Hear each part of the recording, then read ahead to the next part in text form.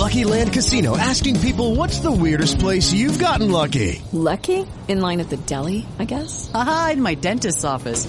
More than once, actually. Do I have to say? Yes, you do. In the car before my kids' PTA meeting. Really? Yes. Excuse me, what's the weirdest place you've gotten lucky? I never win and tell. Well, there you have it. You can get lucky anywhere, playing at LuckyLandSlots.com. Play for free right now. Are you feeling lucky? No purchase necessary. Void where prohibited by law. 18+. Terms and conditions apply. See website for details. You are listening to an All Games Radio Network broadcast of AllGames.com.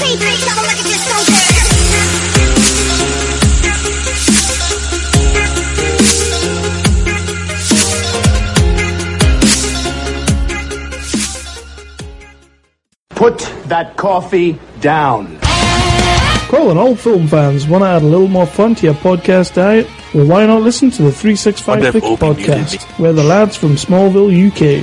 We love to bring you the latest news, our own special brand of meaningless movie nonsense, as well as a bunch of top fives you really won't care about.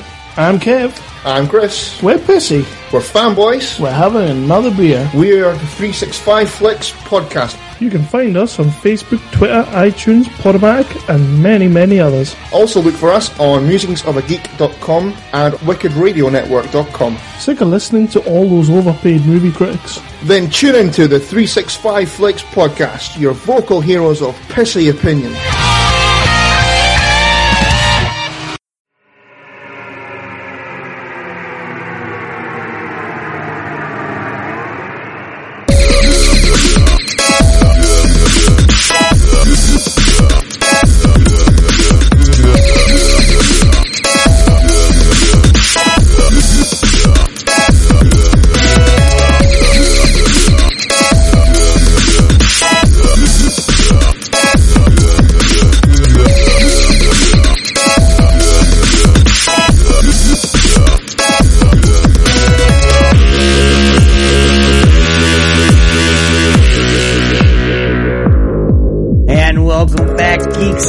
Ninjas, robots, and girls too.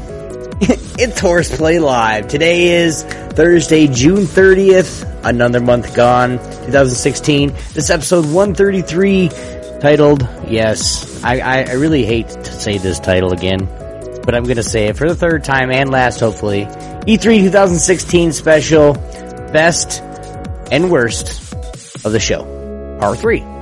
Yeah, we're doing it again. We're going to beat this mucker into the ground just because. But guys, before we get into all the awesome bullshit we got going on tonight, I'd like to introduce my co-host in all this. Of course, the man behind the scenes of GeekyAntics.net and others they call the gang, YogiZilla. What's up, dude? Yo, what is up? I'm gonna have to go helicopters, airplanes, perky nipples, and 20-year-old asses. That works. Yeah. And if you're 20 years old and your booty isn't perky, you're doing it wrong, I guess. You got some serious issues if you're 20 years old and your ass ain't perky. Yeah, you gotta give it at least another 5 years before things start to droop. I'm just saying. But wait till you hear that intro, dude. I thought I did a very, halfway decent job. So, giving big shout outs to 365 Flicks podcast. Go check them out. All game. Oh. Hey man, I had to give them. Did you throw everything in there? No. I did number 2, and then I did number 2, and which was 40 seconds, and I did the Flicks, and then I did our jet lag. So, it was alright. It was pretty cool. Pretty fun. Yeah. Number 2 during the intro. I'm gonna go, yeah, I did number 2. I did number 2 in 40 seconds. I made poopy. I'm seriously gonna go to my editor and tie all those together. And then just do all the work and make sure they're all the same level and all that other shit, and actually, so when this happens again, I have it. And I can send it to you so you don't have to keep playing them, because I know you play them all. Well, yeah, I keep them separate. I already have them pretty balanced. I keep them separate so I could always queue them up differently. Yeah. I don't like to merge them too much, because then if you want to play it separately, then you gotta go through the editor all over again. And, well, no, you don't. Yeah, because you have the main file. I have the main file. Yeah, I know. Which is the single clip, and I just merge them all together, do a fade in, fade out, like a proper intro. You do the intro, you have maybe a shout out, and then the music, and then you start. Good to go. I'll do it, and we'll see how it ends up. How's that? Sounds good. Good deal. and of course, we said it last week. He said it last week, and he's back. Nerds, geeks, the Blades is back. I had a really good segue for you, but I forgot it. Must have pooped it out. None other than my partner in crime of literally. We don't commit crimes together or nothing. Not yet. You can prove. Nah, he's moving up here in a week, but the man himself, Blades. What's up, dude? How you doing? Turtles are out. I like squirrels. I like turtles. I like squirrels. Hello there. What? My name is Bob. Wow. You know, it's so weird not having Skype in the background because there's like no white noise now. It's awesome, isn't it? Yeah. Well, like I said, after every intro, I just mute Skype, so there's no white noise period for me. If you want to mute it, that's fine. It comes out during the show for me sometimes, but post-production I filter it out, so... Mm-hmm. Oh, yeah, it's all good. Not much has changed on the overlay, guys, today, just because we're talking about the same... But a different part of it. This should be the last part of it, hopefully. If it's not, somebody might have to take my spot next week. Because... I'll just go get some sleep early. Just go sleep all Friday, wake up at midnight, and then go down south. Obi, I'm glad that you take your role as a gaming journalist so seriously. I'm not a gaming journalist, though. That's the problem. This is the thing, like... I know, I'm just giving you shit. Yeah. Come on, man. If you're reporting on video games, you are a gaming journalist, and you don't have to go to school for that. And, I'm sorry, school doesn't teach you shit these days. We're starting an esports organization. We gotta have something. Oh, man. Start an esports comment organization, ignores E3. That's gonna be your meme. Yeah, so what? E3's for developers, man, not for... E3 is for me. I'm just like, I'll take E3. So now it's an industry event. You can't be a player in the industry. I know. I'm giving you shit. I don't know about that. Hopefully now, next year, next E3, you could see videos coming from Blades and I. From E3, we're gonna go to.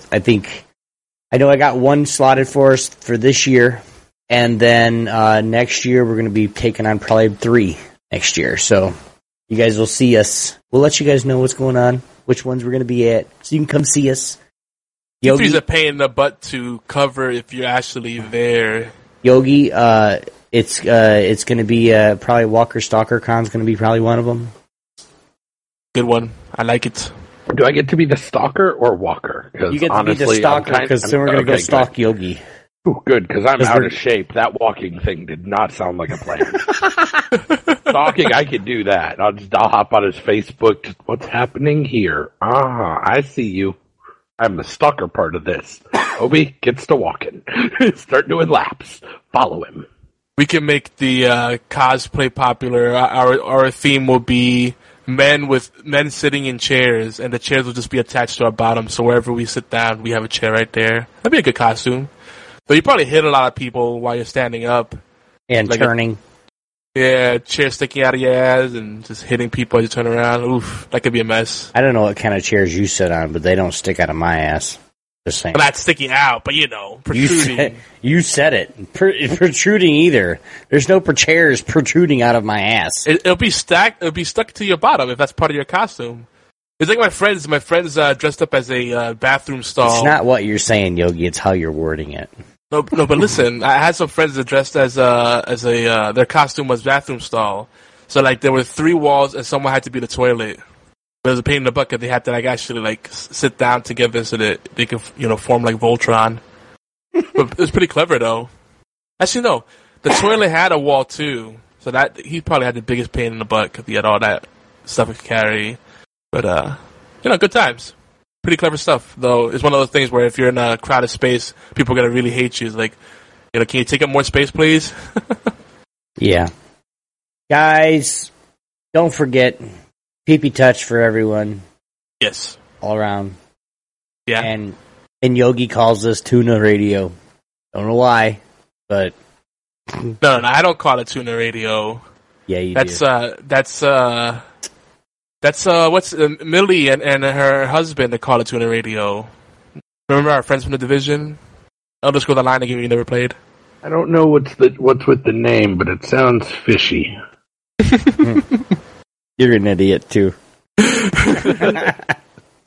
Well, the funny thing is, Spanish is their first language, so I said tune in radio, and she kept saying tuna radio. So I was like, yeah, Tuna Radio. That's where we're at. Just check us out on Tuna Radio. The Tuna Radio app on your Xbox. You didn't know? Yep. You know there is a Tuna Radio, right? For real. You look it up. I'm sure there's an everything radio.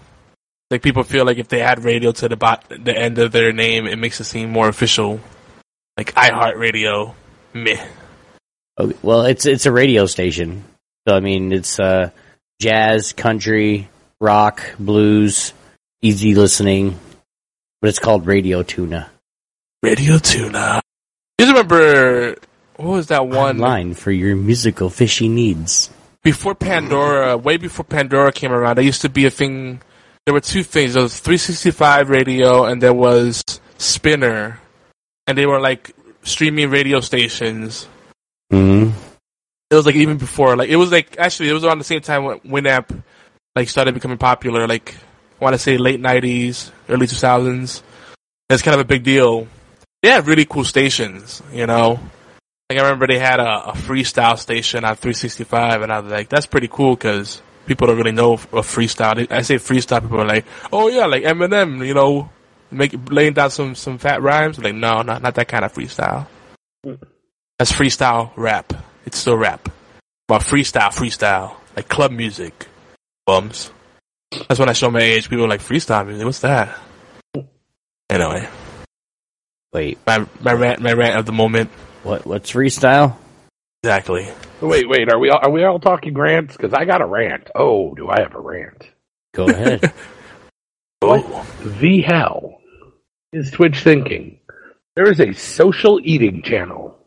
Oh, man. Wait. Anyone? Wait, what?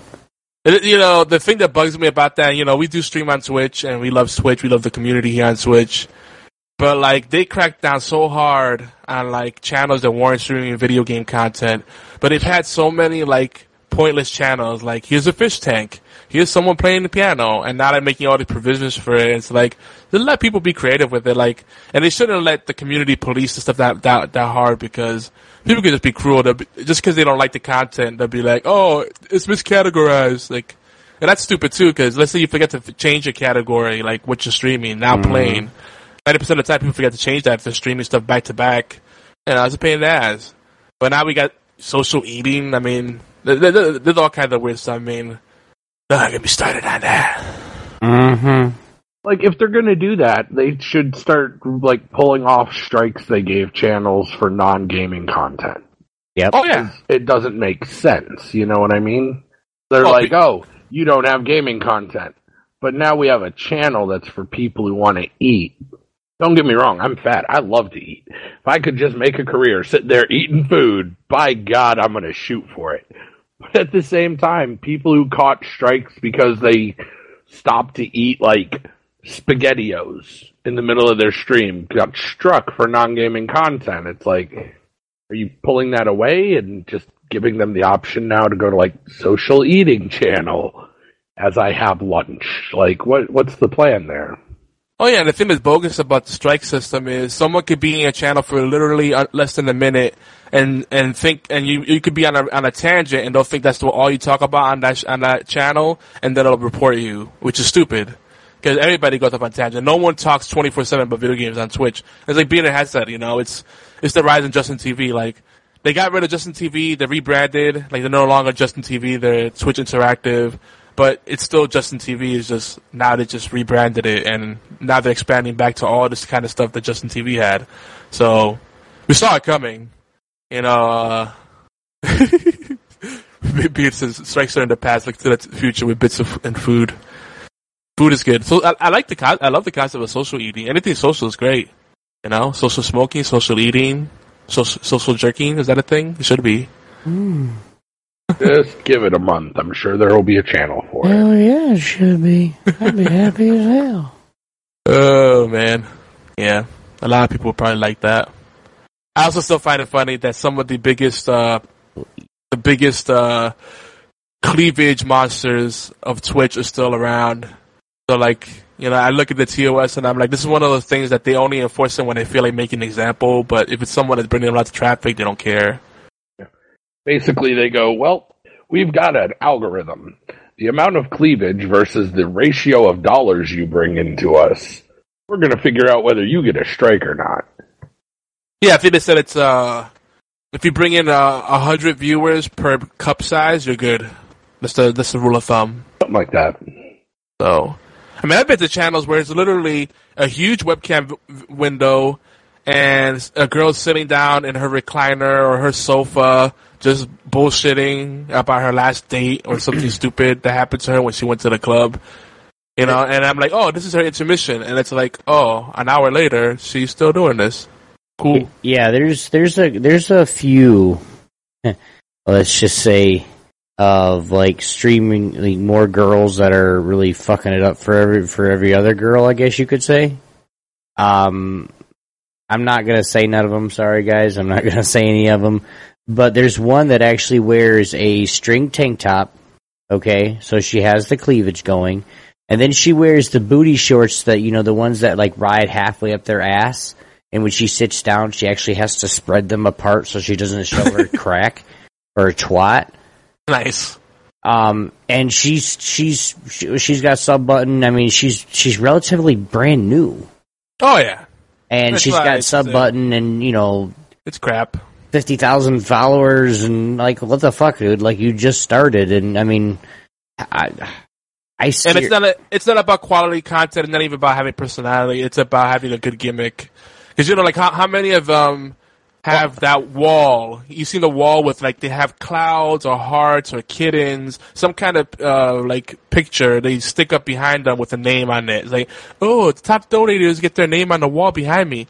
Yeah, it's an easy excuse to just, like, turn around and bend over and, like, slap something on the wall. Like, oops. Yeah, well, it's something, like, to the point where, and it's kind of funny because I just thought about it. It'd be really good idea. But if it's to the point where I'm going to go hire a girl, right, and hire her for a year, she's got to have big fucking titties. Okay, she's got to be super skinny, and she's got to wear nothing but fucking legal boy shorts, and stream for me for a year straight. Whatever you make, you get 95% of it in tips. Just get my stream all worked up. Just kidding. Well, and Beard brings up another point that I think is funny. He said he doesn't care. If that's the thing, good for them. They have 5 to 10 years to milk it because they only last so long. And it's true. Even with the YouTubers, the ones that have the gimmicks, a lot of the big YouTubers that started before even PewDiePie or around PewDiePie's time, most of them are irrelevant these days. Now. Yeah, like, remember, Equals3? Yeah. Like, that channel is slowly dying because, a gimmick only lasts so long. And it's the same reason that you see pro athletes, like, how does a pro athlete go bankrupt after making millions of dollars a year? Because they think it's gonna last forever. Man. Lifestyle. Yeah, and then, they got no brains, they don't plan ahead. They get that $10 million signing bonus. Or they get that $10 million, check that first, maybe just like that signing bonus. They go buy a $8 million house, and they're only making, $2 million a year. They can't pay for that house, and then they go broke. And then once they get out of where they're done, I mean, they have to play just to make money so they can live because they're idiots. Yeah, I mean, it's obviously spoils it, but like get a $500,000 home. You can still get a nice home for that. and then, become an angel investor, invest in some businesses, put some away in some bonds or something, invest in the market, something. Like, I don't know. But again, investing you kind of have to hit rock bottom. You Mm-hmm. have to kind of hit rock bottom to know how to have that money smart. Right. And investing in businesses is one of the things that it can make or break you. As far as the market goes, I'm good. Like, I'm good. To me, that's a waste. Yes, it's just like going to a casino and saying, I'm going to take this $100 and turn it into $1,000. I've done it before, but it was super it's lucky. Tricky. Yeah, it's tricky. Like I pulled a 3 kings out of a flop, and I was like, "Fuck, I'm gonna double down and bet now." And then I pulled a 4th king on the last card on the river. So I had 4 kings, so that paid out. I mean, I left with it was a $25 hand, $35 hand, and I made $3,500. Okay, I'm done. See ya. Well, you just made money, sir. I don't care. I'm leaving. $3,000 up. People don't know when to quit or how to chill out. And yes, you got money, but you don't have to spend every cent of every dime you have. Yeah, it's crazy too, because like when I see these channels and I see how many donations that they get, I'm like, this is livable income that they have. But then like they never have spending money because they're living so lavishly, and it's like, oh, my car's having problems. I need to raise $5,000. It's like, oh, damn. But you just got like a $10,000 donation last week. What did you do with that? Yeah, that's and blow. That's what I'm talking about. I've been in streams to where you get those every now and then if you're lucky enough and they like you, those guys from the Middle East. There's a thing about it on Twitch quite a few months ago. The rich kids, I guess you could call it, from the Middle East, are just calling streamers and just saying, "Hey, it's a great stream, man. Here you go," and dropping $10,000. Oh yeah, it's crazy. Some of the other things, you can get that, but there's something else. I don't understand how. I do understand how somebody can blow through $10,000 because I can do the same thing, but it's to the point where you got to realize, hey, where are your priorities here? Are you here to make money and make this a business, or are you just here to make some quick money and screw your business so you can have some shit? Well, everybody always assumes that the fortune will always last, especially when it's attached to fame. That's why I'm like, I don't care about the fame part. I want the fortune. I learned the hard way. I used to make a 6-figure, income, and I'm not at that now by any means. And, I made my mistakes, but they were never as big as some people. Like, I didn't live freaking lavishly and getting hookers and blow all the time. They didn't try to buy a small island or anything. Or fancy sports cars. But, I got the spending out of my system. You have anything like that happen to you, Fatal? Or do you know anybody that's happened to and they kind of rubbed it in your face? I'm sorry, dude. If I won millions, I'd rub it in you guys' faces quick. Like, look what I got. Here, Yogi, here's $1,000. For me, it's kind of like I know the feeling of you got that money, but it all comes down to sometimes you just make good choices and sometimes you make bad choices.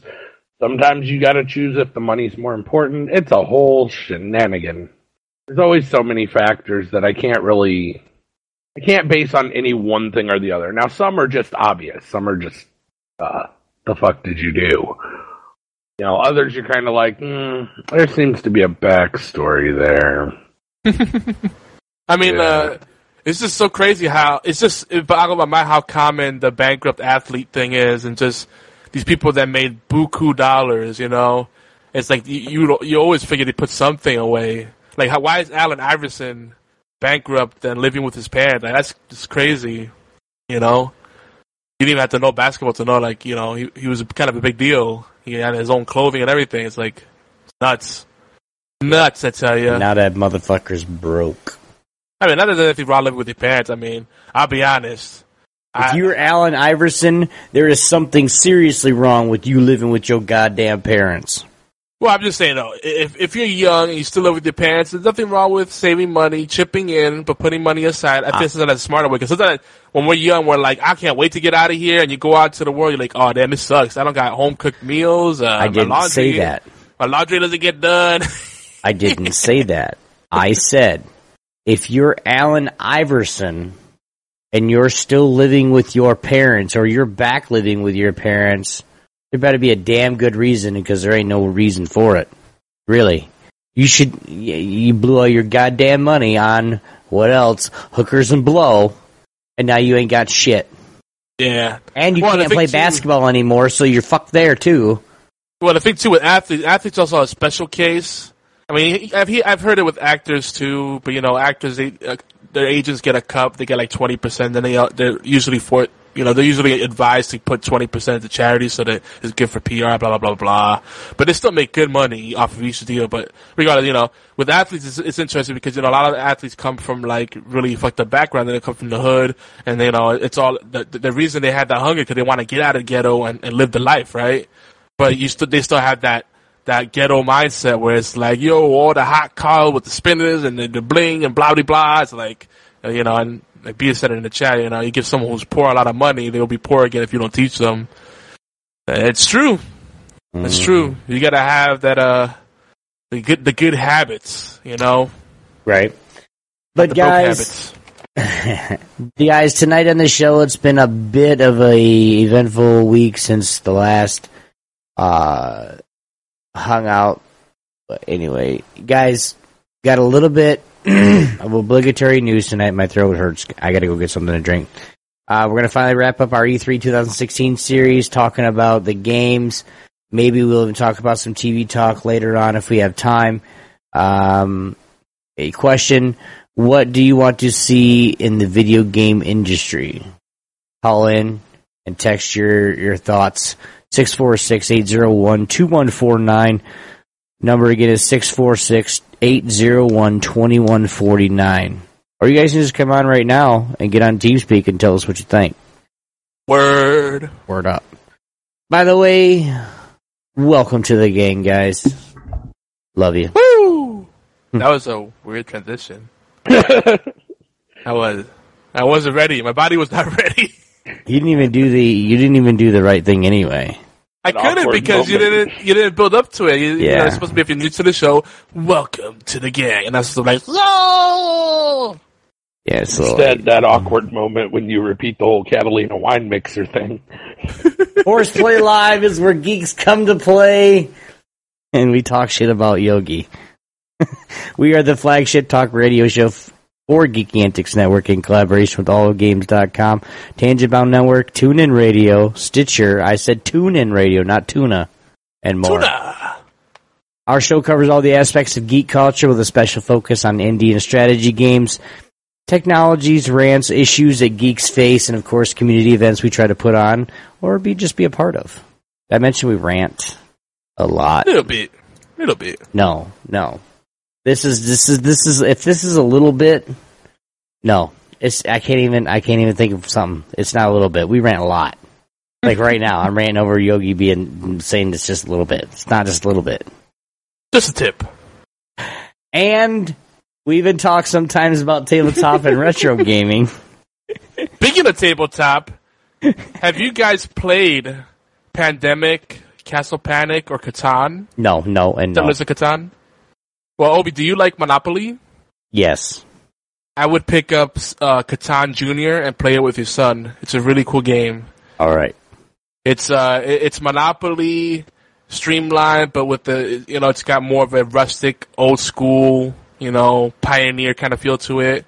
And it's like Settlers of Catan, but less complicated. You trade stuff. You trade stuff with the game. You trade stuff with other players. It's a lot about managing your resources and expanding, and it's cool. And it's got a pirate theme. It's really neat. Mm-hmm. And you have a parrot that hooks you up with treasure. Definitely treasure. I like treasure. While you're talking, tell her little. Keep talking. Well, folks. We're live and uncut. We are a late night show, so it's inevitable that crazy things will happen. We may say something offensive, and we may lose track of our train of thought. But, keep an open mind. Have fun. Remember, this is HorsePLAY. With a name like that, shenanigans are abound. And you kind of have to expect that. But, I forgot to mention, we did some family gaming. I haven't actually been playing that much video games. I've been working a lot, trying to get affairs in order. Won't get too into it, the nitty-gritty of it. But it's been a good opportunity to play board games and catch up, reconnect with loved ones, kind of disconnect a little bit. And Catan was a big one. The thing about Catan, any of those like competitive games, they can lead to hard feelings. But at least with Catan Junior, you don't have a lot of the setup, and the long games you do Monopoly is much faster. Rip his throat out. Yeah, it's not that brutal. It's like each game takes about 15 minutes to a half hour. Roughly. I don't want to play. No, it's great. It's a short game. Even with my kid, no. No, Catan Junior, trust me, he'll learn a lot of stuff. Like there's a lot of good skills you learn from it, like how to be a shrewd dealer. God damn it, Sonny! I said no means no. But if you want something that's more friendly, where you work against the game and everybody works together, there's always Munchkin. That's always a goodie.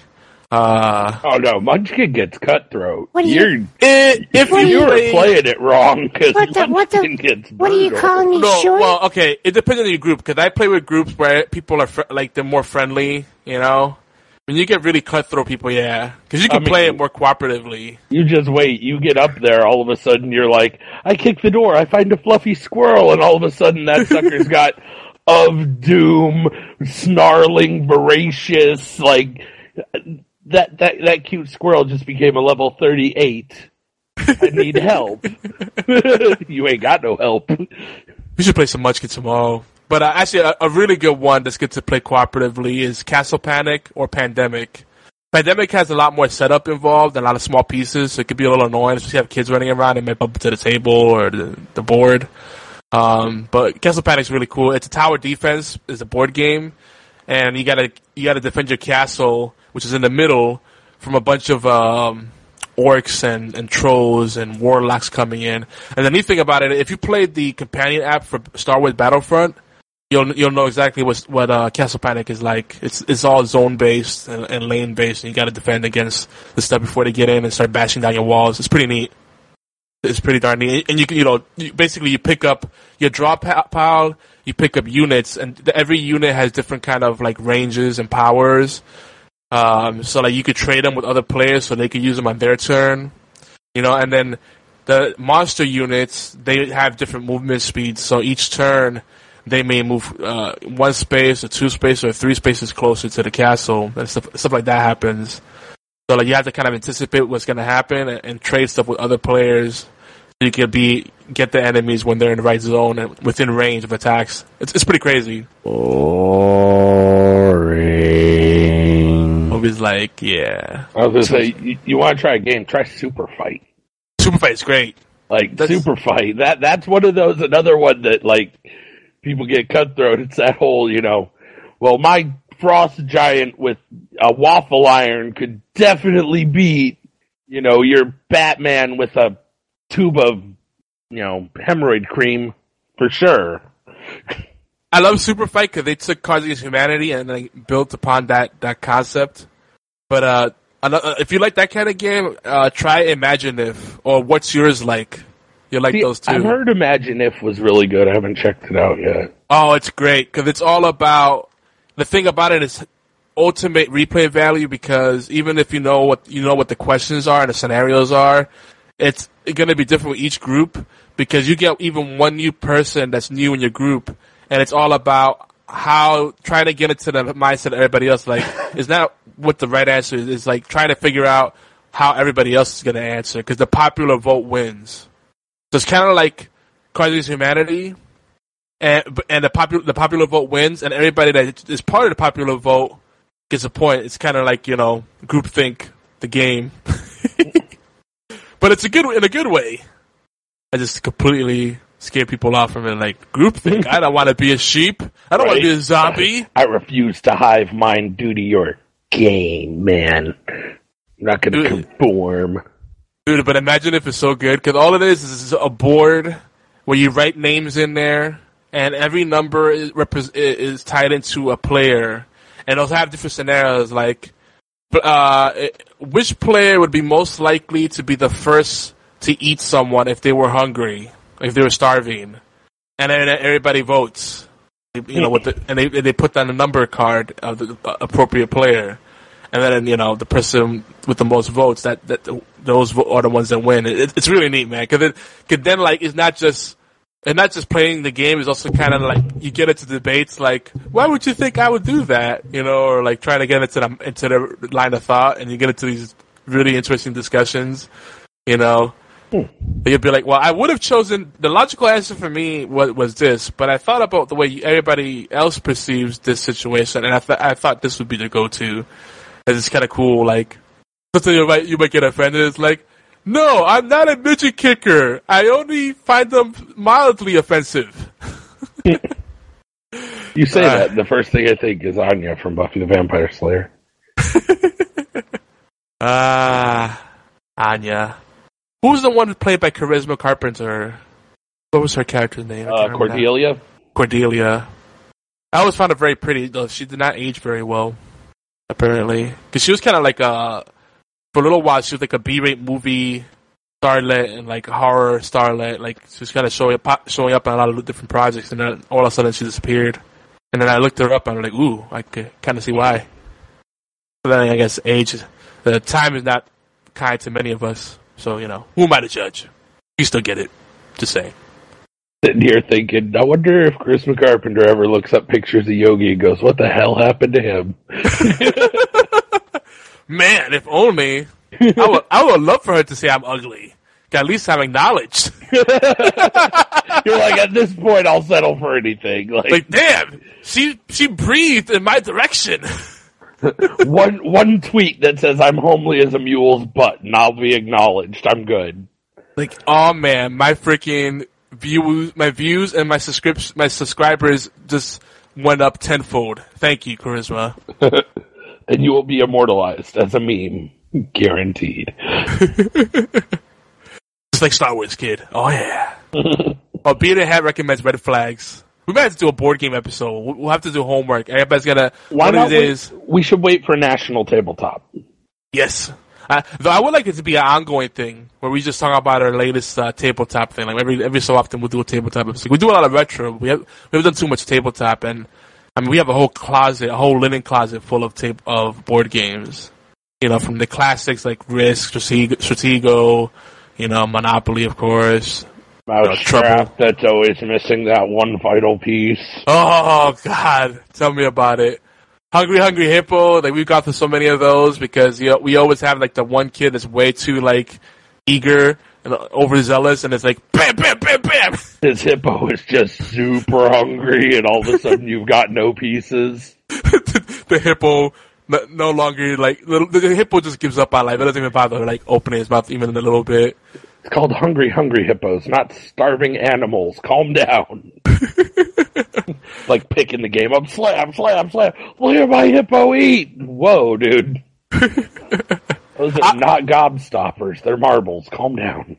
Dude, operate. Oh, I love gobstoppers or whoppers. I'm also a big fan of whoppers. But Operation is another bad one. Where the pieces are always missing. Yeah.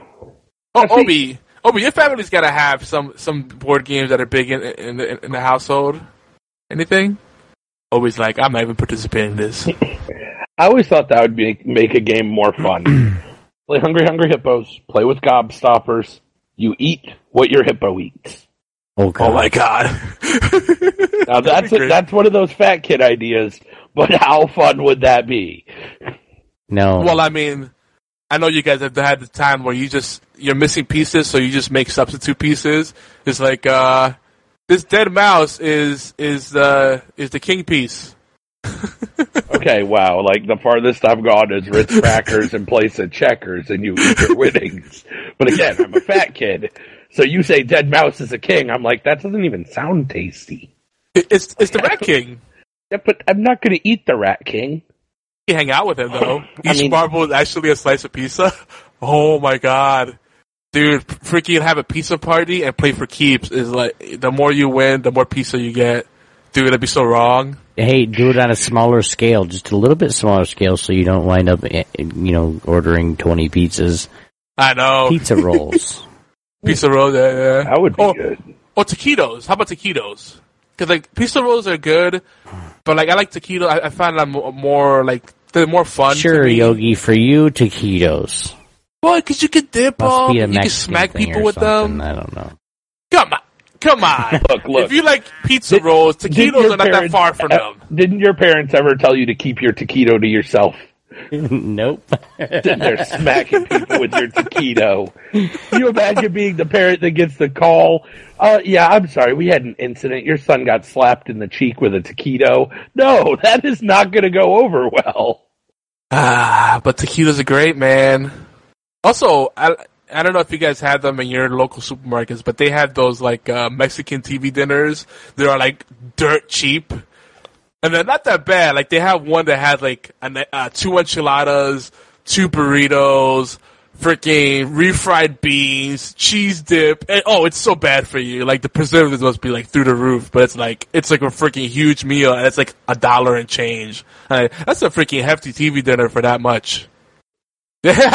Everybody's like taking notes now. Like, Mexican TV dinner? That's a thing? Okay, I'm gonna look that up. The other thing that they don't fill you up for long. I used to take this to work, and then like an hour later, I'm like hungry again. Like that's not right. I eat a lot of shit. It's just like that must have been really empty carbs in there. This will stop me from snacking. Very next break, buys 3 granola bars and an energy drink. I was wrong. Pizza, it's all made out of the rats, even the cheese. Those are some delicious rats, then. Don't forget, Geeks, HorsePLAY Live is every Thursday, 11 p.m. Eastern Time, 8 p.m. Pacific, 4 a.m. GMT on Twitch channels Geeky Antics and YogiZilla. HorsePLAY Live replay is also available earlier on Thursdays at around 5 p.m. Eastern Time on allgames.com. So here, real quick, COA, GTA, yeah, I forgot. I had it all set up anyway. But guys, seriously, help us out again. I actually was on there lurking on IRC, and I saw a couple of people that I recognized get on. And so for those that did, thank you very much. That really helped us out today. Do it again tomorrow, guys, or next week, 5 p.m. Eastern Time. Go to allgames.com and then go to the live, hit the live or chat button up top, and you'll listen to us. It's this episode. Give us about 5 or 10 minutes of your time. You can mute it, put it in the background, do whatever you want. Just hook us up, guys. We really appreciate all the help and all the listens. It really does mean a lot to us. So, word. Yogi, are you ready? There have been some issues with allgames.com stream lately, so just hang in there. I think Derek's in the midst of upgrading the servers, so I'm ready. Are you ready? Oh, I'm ready. Fatal Blades. Are you ready? I'm Batman. And now it's time for the obligatory news and rants. Ding! So, folks, kind of providing a little bit of a backdrop to what we're going to talk about of the E3. I mean, the E3 hype still kind of continuing. I don't know if you guys have been keeping up with the podcast and everything, but people are still talking about it stuff. Especially how Sony's been kind of quiet about their plans for the Neo, the PS4 Neo, and Nintendo. They still haven't announced an official date for the Nintendo NX. Like Zelda Breath of the Wild, we know comes out March 2017, but the NX is just coming out sometime in 2017. They didn't even give us a quarter. Like 2017. It's like, okay. So I'm wondering, like, what that means. I'm wondering if they're trying to get, like, last-ditch sales for the Wii U, or if they want to keep a little bit of wiggle room and delay the NX. I'm wondering, like, very interesting. We'll come back to that if we get back to Nintendo. But it's just funny, like, they've even admitted that they're not trying to compete in terms of technology. And I mean, with how cheap it is to produce a system, if you're going to price it as close to like a PlayStation or Xbox system, you gotta have something that's at least keeping up to some degree. And I don't know, I don't know, was it me, but Zelda, the new Zelda game looked like it was a GameCube game. or maybe a Wii game at best. Yeah. And BS makes a good point. If they wanted some more Wii U's, they wouldn't have even hinted at the NX. Yeah, that's true. It's weird though. Like, why? Like, I don't know. They haven't really provided any firm. They had to mention the NX. So many people know about it now. They couldn't just be like, we're not going to discuss the NX, because then all the Nintendo fans and the Smash players would be like, right, yeah. We already have, leaks on pre-release, on titles for release, and everyone knows they've pushed back Zelda talking with the NX in mind. So, to not mention it would just be basically recreating the YouTube thing, assuming the fans are stupid. We have no knowledge. And I'm hoping that it's at least some kind of pseudo sign that they're going to pull their head out of their ass on that. Yeah, that's what I think it is. They just wanted to get ahead of it and own the news. Because, that's definitely Nintendo's MO is like, we have to own and control all the messaging, all the branding. Like, and for better or worse, that's what they do. Kitty cat. But, so yeah, we'll see what's happening with that. But, other gaming news, Keiji Inafune has said in a rough translation that he owns all the problems with Mighty Number 9. And, I looked at some of the gameplay. Some people were streaming it, and I've heard a lot of people talking about it. It's not a bad game. It just feels like they didn't do enough to bring the Mega Man flavor to, like, the modern age. Like, it seems very, like, here, let's tick off these check boxes, right? So it's kind of a shame. Like, a lot of people say it's a soulless game. I want to chime in here. I kind of agree. Mega Man died back in the day. Just saying, you can't remake something better than what it was. Well, people still love that kind of style of game. Could look at Shovel Knight, look at 20XX, and there's a bunch of other games that kind of follow that same kind of formula. Guacamelee, I would compare in a way. Abyssal City, about the story. There's a lot of games that still have that kind of platforming, kind of action, adventure type of thing going on. 20XX is better, yeah. I know, it's got more polish. And some people were saying that the graphics look terrible, like they kind of went with the 3D graphics instead of just going for pure, like, good-looking sprites. And then they were saying that there's too much voice, too much talking, and not enough action, and the bosses are, like, sometimes unforgiving. I don't know, it's a shame.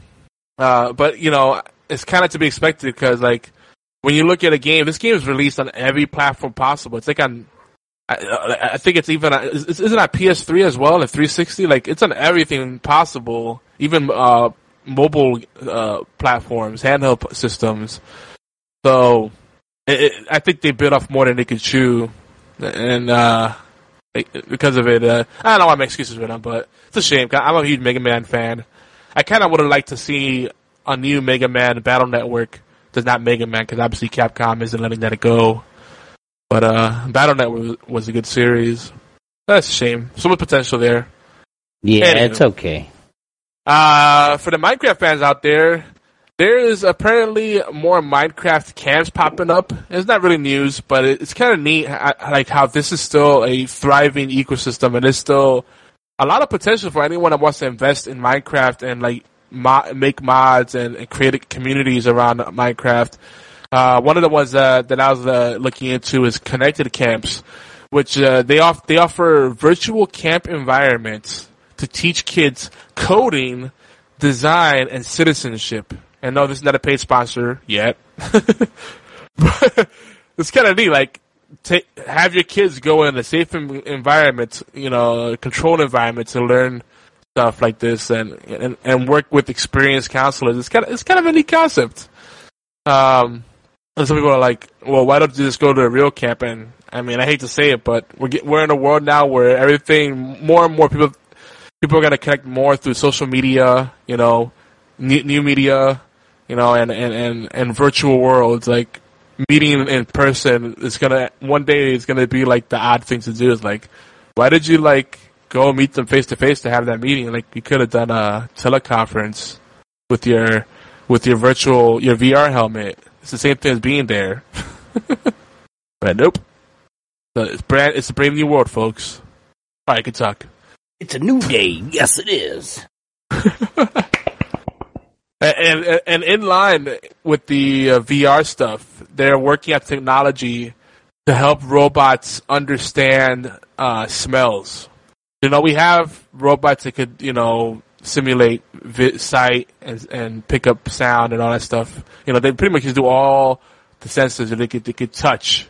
But smell is the one that hasn't really been developed. And it's really interesting. I was listening, if it was on NPR, they're talking about the science behind it.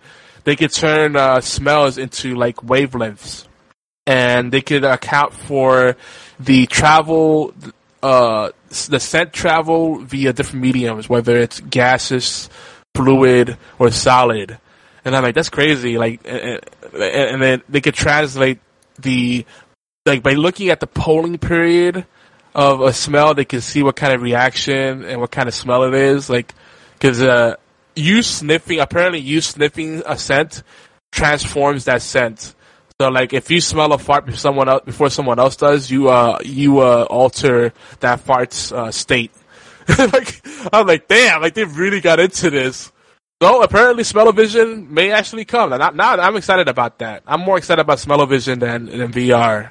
I want to be able to smell stuff in video games. Like, I want to, go in there and go into a movie theater virtually and not deal with assholes and, smell popcorn and just chill and watch a movie. And then if people act up, I can take out my machine gun and shoot them and not get in trouble, That's what I'm looking forward to. Smell-o-vision, make it happen. Just don't put too many gross things in there. Like, as soon as smell-o-vision becomes a thing, you are immediately going to retract that statement. Oh, I know. Because you're going to be like, I love The Walking Dead. Oh my God, that cliffhanger was so good. And now I got smell-o-vision. Why does everything smell like dead? Oh, I regret my decision immensely. I mean, it'd be one of those things where, VR already is going to have to come, there's people throwing shit ton of money at it, right? So it's not going to go away as much as I would like it to go away. I won't speak for anyone else, but I'd rather see development in other areas. But for gaming, I think VR is kind of taking away from where they should be focusing. But, you talk about immersion. If you could smell the things, it could change how you approach situations completely, right? And, it could really make some experiences taxing, but the realism, could be crazy. It's just... at that point, you're looking at full dive, and the second a game comes out with the words Aincrad anywhere on it, I ain't playing it. But still, it still beats the alternative, which is putting on a VR helmet and falling out your 4-story window. So... Okay, first off, that is natural selection. You put a VR helmet on with an open window on the 4th floor... Later, sucker. You were asking for it, okay? Mother Nature was just like, you want it, you got it. Dive. That's full dive right there, okay? Full dive, literally. I see what you did there. That's just, that's on you. That's, you can't fix stupid. That is on you. If I'm on the 4th floor, I'm gonna just go play, VR FIFA on the roof of this here, hotel, because I'm a genius. And I would like to think that I'd feel really bad when I hear those stories, but then these are the same people that were probably throwing Wiimotes into the TV, so, yeah. Yeah, and I agree with the natural selection, argument. I mean, it's only natural. Yeah. I agree. What else? Just a few more things. Twitter. We were talking about SoundCloud and how they were struggling financially, but Twitter just threw a shit ton of money at SoundCloud, so they have a $70 million, let's call it a mattress, so it'll protect them for now. It'll buy some time, but SoundCloud I think they need to rework their revenue model and diversify, because there's a lot of competition out there, and SoundCloud used to be the only Coke in the desert, but not so much now. What else in the news? I mean, there's been some other things, but I think the biggest thing people have been talking about is the whole the UK is seceding from the EU. They want to be separate from Europe. Interesting. Apparently, to finalize voting, it'll take a minimum of 2 years, and it could take a total of 10 years for everything to be completed, because they have to they have to invoke Article 50 or some weird thing. I mean, I don't really get into politics. The Shadow Proclamation? Yeah, let's go with that. And I knew it. You know, it's death by French ticklers. I don't know, something. You know, a duel with Nerf guns. That'd be fun. That'd be awesome. Dude, we had a year. I don't know what happened to my family, but even I got into it. We all got into Nerf fever. And anytime like Toys R Us had like a sale on Nerf stuff, we just bought up so much Nerf stuff, and we'd go out into like the woods and just have like Nerf battles. It was insane. Just the amount of stuff. And the kids would get mad at me because I'd always have like the really OP guns, like the Gatling gun and, you know, little multi-shot shotguns. Good times. Or the sniper rifle that like freaking, you like slam the pump and it shoots the dart all across the freaking, good times. It was fun. That's when my kids were so cool. Now they hate everybody. Yeah, all kids do. My kid hates me a lot. Chime in. I'm still doing quite a bit of stuff tonight while you were talking. So you're playing Hearthstone, aren't you? I am not. I'm actually doing business. PB Touch business. I gotcha. No, not that business. I wish. Doing org business. Sorry. So, Prime Minister David Cameron resigned, and I don't blame him. Get out of that mess. Yeah. But I think the interesting thing for those of us that don't care about the politics of it and don't live in the UK is it's going to impact the global economy, because doesn't Europe have like this whole VAT, like their own sales tax, and they all have their own, like they all have to like all members of the European Union have to like they have to agree on import export kind of things and all those kind of deals. So it's going to change how all that stuff manifests. So I wonder how like that's going to impact online shopping. There's going to be like a domino effect, I feel.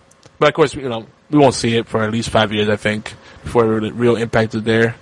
This is interesting. Something to keep an eye out for if you're an investor. There's already people pulling out of certain markets and preemptively acting on the news. I mean, it was a shitstorm the day this news came out. Like the All Games chat was like all over the place, like, yo, it's the end of the world. Jesus Riots are gonna start. Anywho, moving on. One last bit of news is kind of interesting. I don't know if you guys use Uber too much, but Uber has this thing called surge pricing. And it's kind of an interesting thing, like if you're a business owner or if you're playing with any kind of business ideas.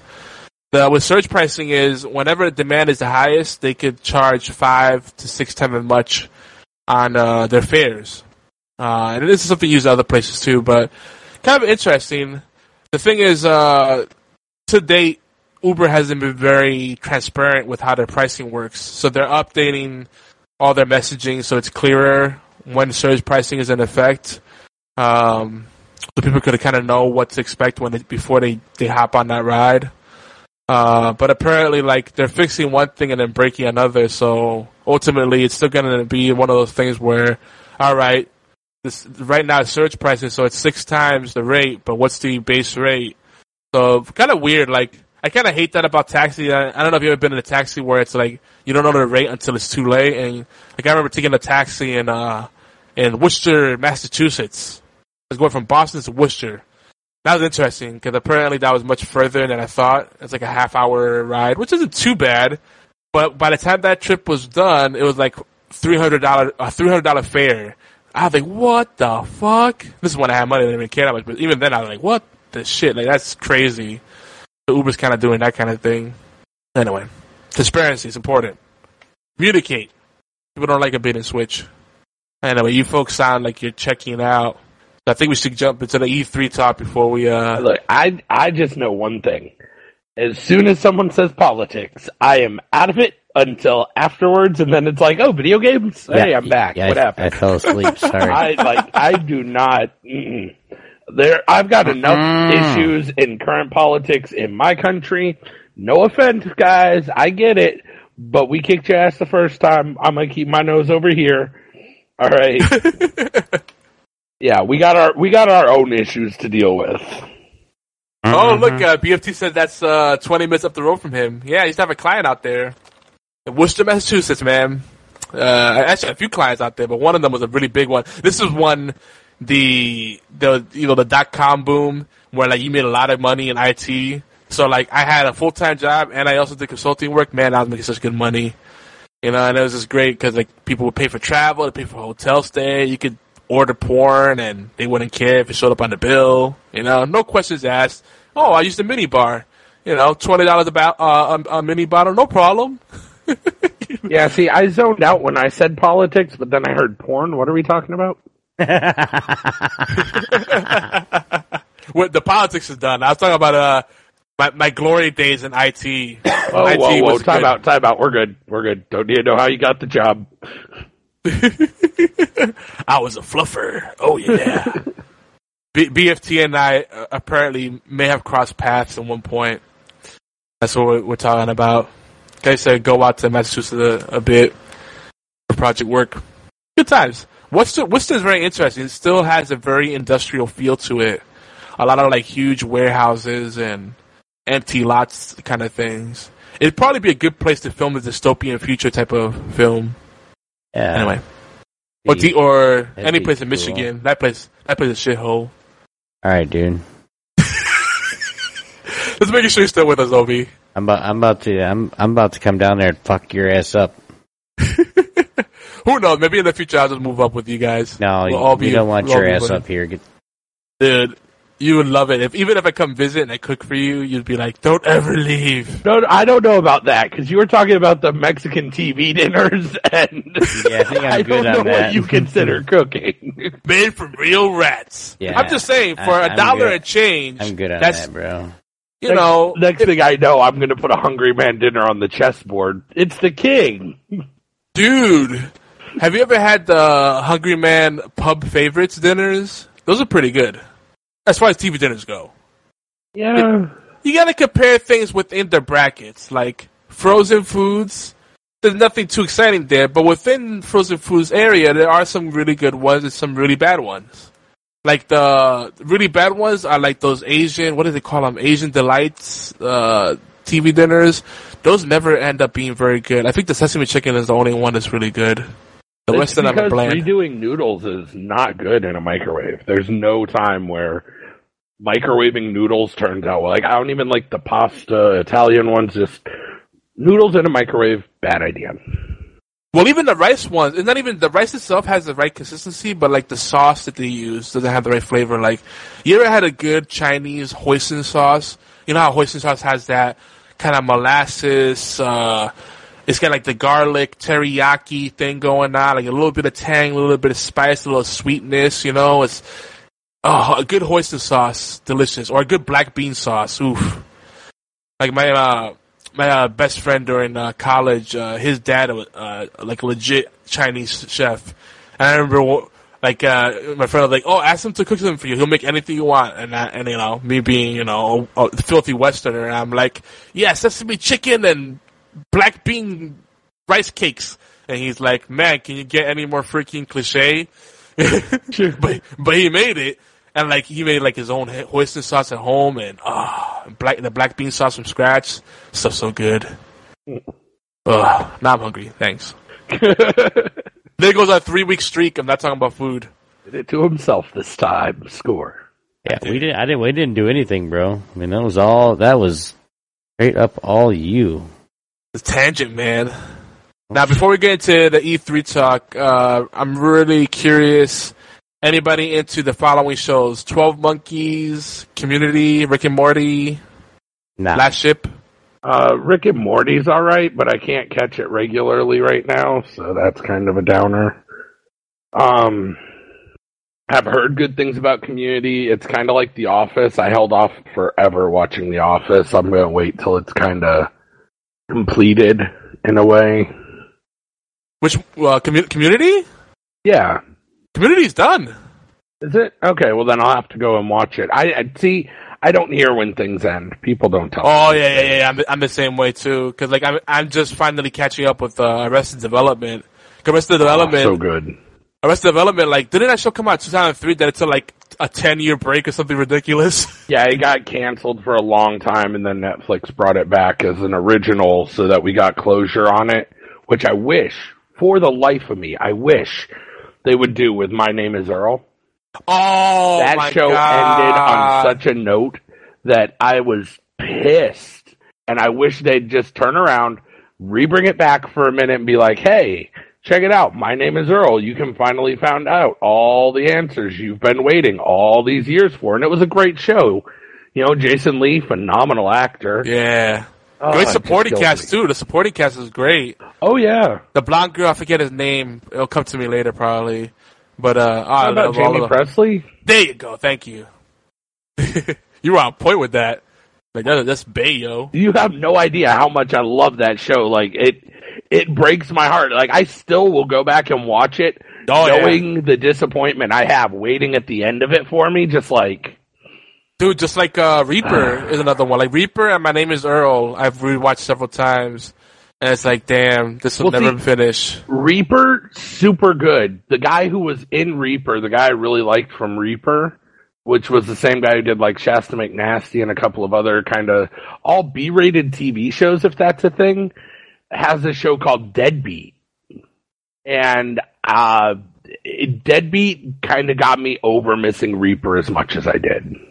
Is Deadbeat current?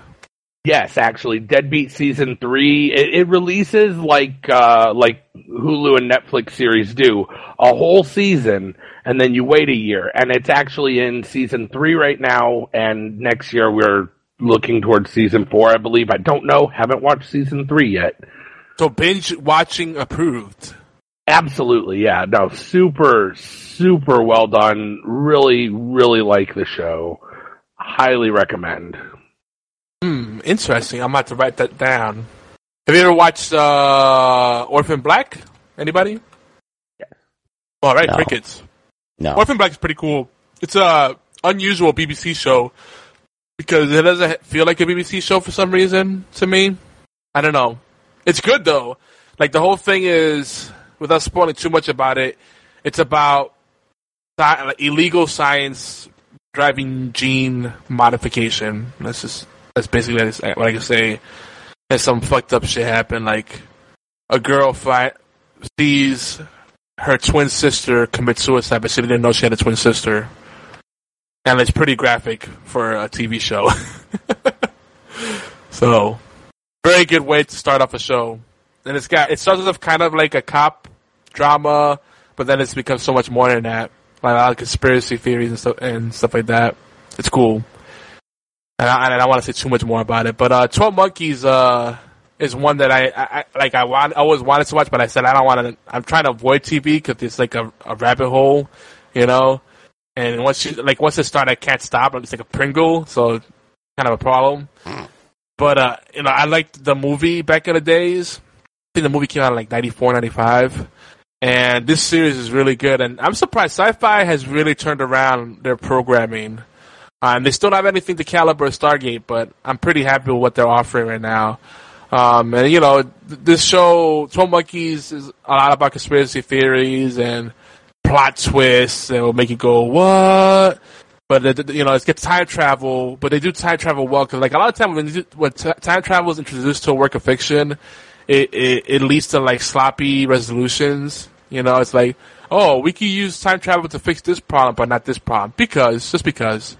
But this show does a really good job of kind of addressing the consequences of time travel and the repercussions, you know, and the limitations and all that kind of stuff. It's really cool.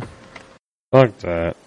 But Rick and Morty, for whoever hasn't watched it, it keeps Dan Harmon's brand of humor going. So if you love Community, minus season 4, I think the one everybody hates, Rick and Morty's right up there. And it's got like kind of the Back in the Future vibe, and it's got a lot of pop culture, geek culture references, and it's really cool.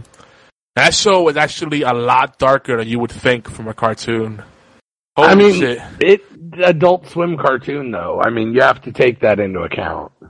Yeah, but like even considering that, like, then again, is Mr. Pickles?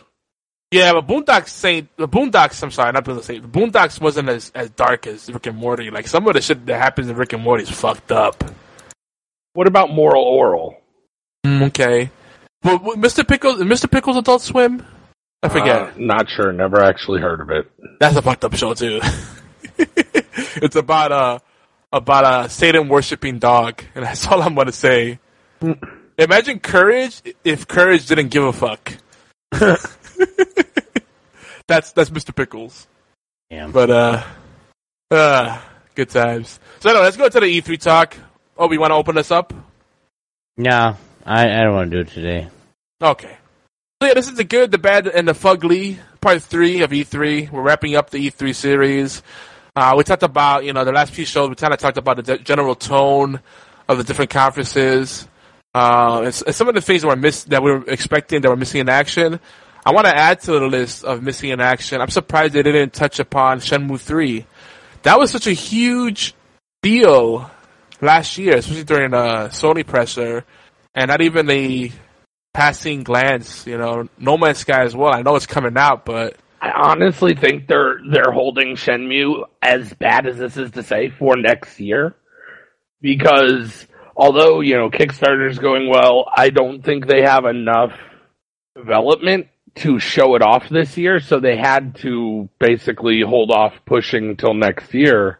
But they can do it in such a way that next year they show it and then go, by the way, available next month or something, So it's not that super long wait, but there's always going to be those development problems where if you can't get a demo out by E3, it's a rough deadline, and if they don't have it, it's better to show nothing and ignore it for a year than to show absolute garbage and bury it before it gets started.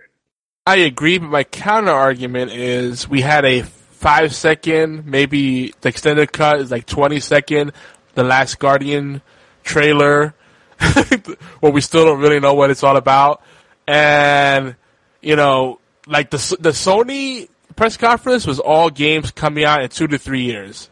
Like none of it is coming out this year, not even for the holiday season. So, like maybe 1 or 2 games. So I'm like, if they're looking ahead of what they're showing, really the brunt of the stuff that was coming out this year for them was all the VR stuff, which I'm sorry, I can give 2 shits about, I might care. There's a couple of VR projects, but interestingly enough, the VR projects I'm really hype about are not looking like PS4 VR. They're all independent projects that people are just kind of working on that seem really cool. Like, who was it? Observer. Observer. Disguised Toast has recently announced he's trying to work on a Hearthstone VR. So it would almost give like the Yu-Gi-Oh style aspect to Hearthstone in a VR environment. It looks like he had a little short clip on his YouTube, and it looked cool. It's a project, and that's a project I would love to see come into reality. Ever since the first time any card player saw Yu-Gi-Oh, they were like, "How cool would that be?" To get this projected, here are the creatures and see the attacks and this and that. And so I'm hoping it is a project that will come to fruition and not be too big of an undertaking, but I worry that it may be. I actually remember, I don't remember if it was at a Comic-Con or a E3, but I remember seeing a live demo of this system that will take TCG cards. They'll take the cards and render them into holograms and have them battle out on this board. And my mind was blown. And then I disappeared. And every time I mentioned it, I was like, that wasn't really a thing. Like, dude, I saw it. It was there. I was there when it happened. But it's like, I don't know, like, I wonder if VR is kind of one of those things where it's like really awesome right now, and then we'll be hyped about it. Like, I wonder how much is really going to enhance the core experiences of video games, Yeah. We shall see. It'll be interesting. That's really one of those we'll only know when the time comes. Yeah. Time will tell. The thing is, the companies are throwing so much money at VR that it won't disappear. I just wonder how many developers are going to keep supporting it, 5 years from now. I really don't feel like we're there yet. Like the ecosystem right now is just too volatile. Like there's so many rooms for improvement in different areas. I mean, my mind is still boggled why the PlayStation 4 and the Xbox One came out with a 500 gig hard drive when, like at the time, 1 or 2 terabyte hard drives were still dirt cheap. Like they couldn't get a deal. Readily available. Yeah, so it's like I look at the pricing of systems like, well, for $50 more, you could get another 500 gigs. And I'm like, that's not the way it scales if you actually bought that hard drive outright. It's crazy. But, see. I mean, I still have a lot of notes. I guess we could go through the games that we haven't talked about yet. Did we get to talk about Titanfall 2 last week? No, we didn't. No, not really. Do you guys like Titanfall?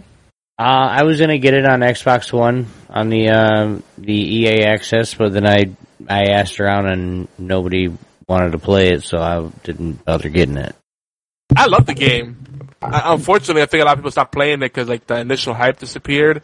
But there's still people that are willing to play. I know there's some All Games folks that set up game nights on Titanfall. I think Titanfall 1 had a lot of problems. All right, and that's part of what killed it. It had a ton of hype going in because it had the 2 developers that were released from Infinity Ward, and so everyone was hyping it. They called it the COD killer. The problem was then we got no single-player campaign. It felt like there was no real skill-based matchmaking, so it wasn't a finished game. You had a lot of noobs, or you just had really expertly crafted teams that you were getting stomped out by. And at points, the level development didn't feel like it was. It felt pushed. Like there's a couple of maps on that when I get into a Titan, I no longer feel like I'm playing Titanfall. I feel like I'm playing Air Mech, like back on Sega Saturn. Or not Air Mech, but like, what was the mech game on Sega Saturn, where you're just like weaving in between buildings, shooting at each other? Air Mech. Oh, God, I know what you're talking about. It felt like that instead of actually like a new shooter. It just felt like about Virtual On, are you? Yes. It felt like an old, basic, updated graphics of Virtual On. Virtual On was cool, though, for the time. For the time, but now, we're getting it 8 years later in what's supposed to be a new and innovative game. Now, on the bright side, everything they showed about Titanfall 2, it looks like they've fixed a lot of that. We're doing the single-player campaign. We might actually care about where we are and why we're fighting. More mechs, customizables, a lot more customizables, because their customizables were kind of a joke in Titanfall 1. They've taken a lot of the feedback that they got and put in a lot of work. Now, the only thing I worry about is that it's coming out in a very unfortunate time. Oh, yeah. Because with all of the Call of Duty hype being around, we don't want wall running and boost jumping. We don't want any of that. Yeah, they're fucking stupid. They're the game where that kind of started. That's a whole nother discussion. Yeah, but while everyone's screaming boots on the ground, Titanfall is still producing that wall running boosting. And don't get me wrong, they did it first. They did it before COD. But a lot of the shooter community is like, oh, boots on the ground, boots on the ground. And I imagine when they go back and realize just what they're asking for by getting boots on the ground, they're going to be kind of pissed. Yeah. Because they're going to be like, well, I'm going to jump challenge this corner. We can't really jump challenge this corner. As long as their gun is at the chest range, they're still hitting me, and then I'm just jumping into recoil. Well, I'm going to strategically sit over here behind this head glitch and wait for someone to come out. And then you just hear campers. Oh, my God, why are you such a camper? And then they're like, well, because I can't use that movement to aggress like I would in other... Oh, yeah, maybe this wasn't such a good idea. Because if boots are on the ground, then campers are in the lobby. But if there's movement skills, I can't make myself good enough to adjust to everyone flying around. I actually don't mind and it's very unpopular, I don't mind the flying around. I love it. Because... Yeah. a person has to train their snap. They have to now account for verticality that boots on the ground won't provide. Like, the worst you had in boots on the ground was, there might be a sniper up there, but then if I win that gunfight and I kill that sniper, he's got a 3-minute walk up these flights of stairs to get back up there. And I don't know. It's a whole... I could go on for a very long time about that. That just, yeah. Well, I think a lot of... Go ahead, Obi. Even for somebody like me, when I'm not the best player. I mean, I have my moments where I can clutch something, or things just happen to align, and everything says Obi's gonna fucking win this damn match or clutch this or whatever.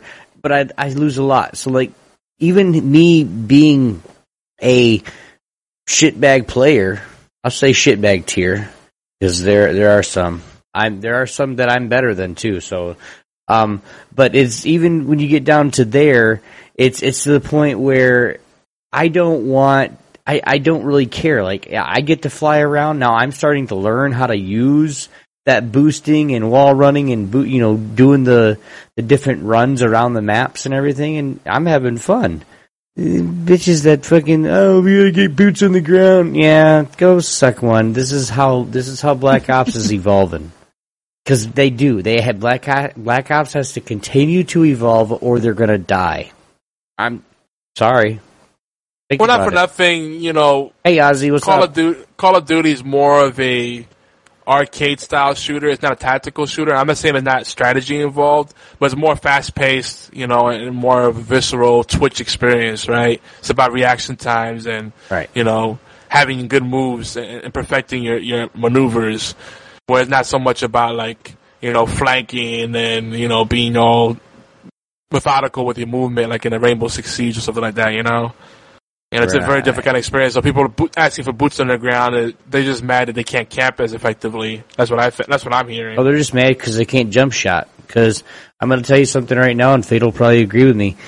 50% of the newbies that try to start doing jump shooting, they wait till they're almost on the ground to shoot because they can't snap to the aim.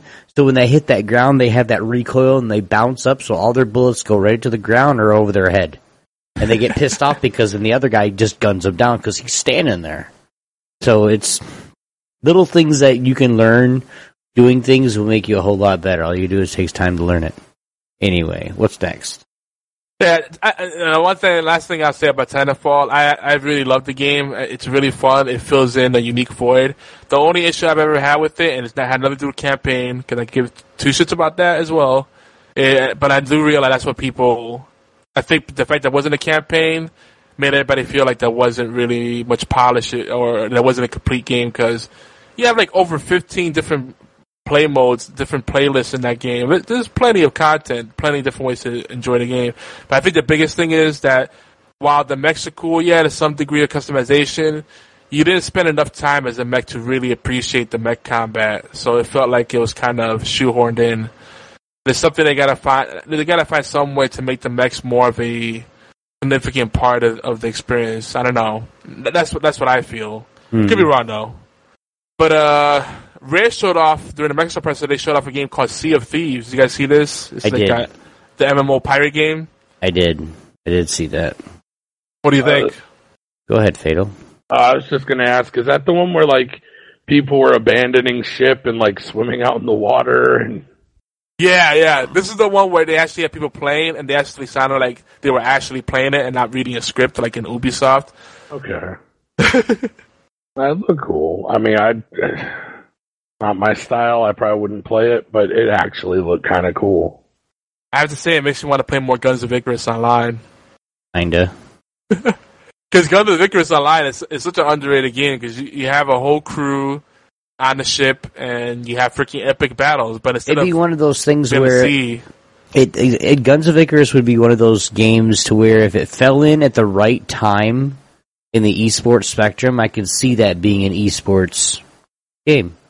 You get the blimps, and then everybody works together on the ship to, do whatever. When you have you have one blimps, and you have I don't know, and you could do it to where you have two blimps, so you have two teams.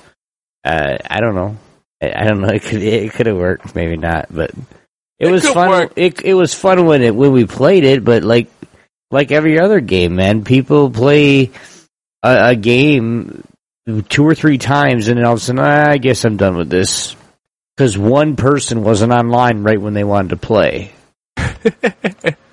Yeah, but I guess nobody's playing anymore. But okay. That community, it's small, but it's just the people that play that game consistently are so friendly and so welcoming to new players.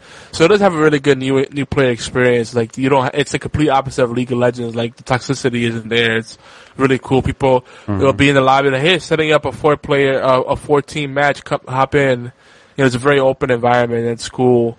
I mean, it could be a good esports game, but it's kind of slow paced. It wouldn't be a good esports game. It would be something to where, like, if every player had a blimp, you could do something like that. But it would be, I don't know, something different to watch. So, I look at Sea of Thieves. It kind of takes some of the fun stuff of that, or like a Puzzle Pirates, where everybody has to take specific jobs and work together to keep the ship afloat.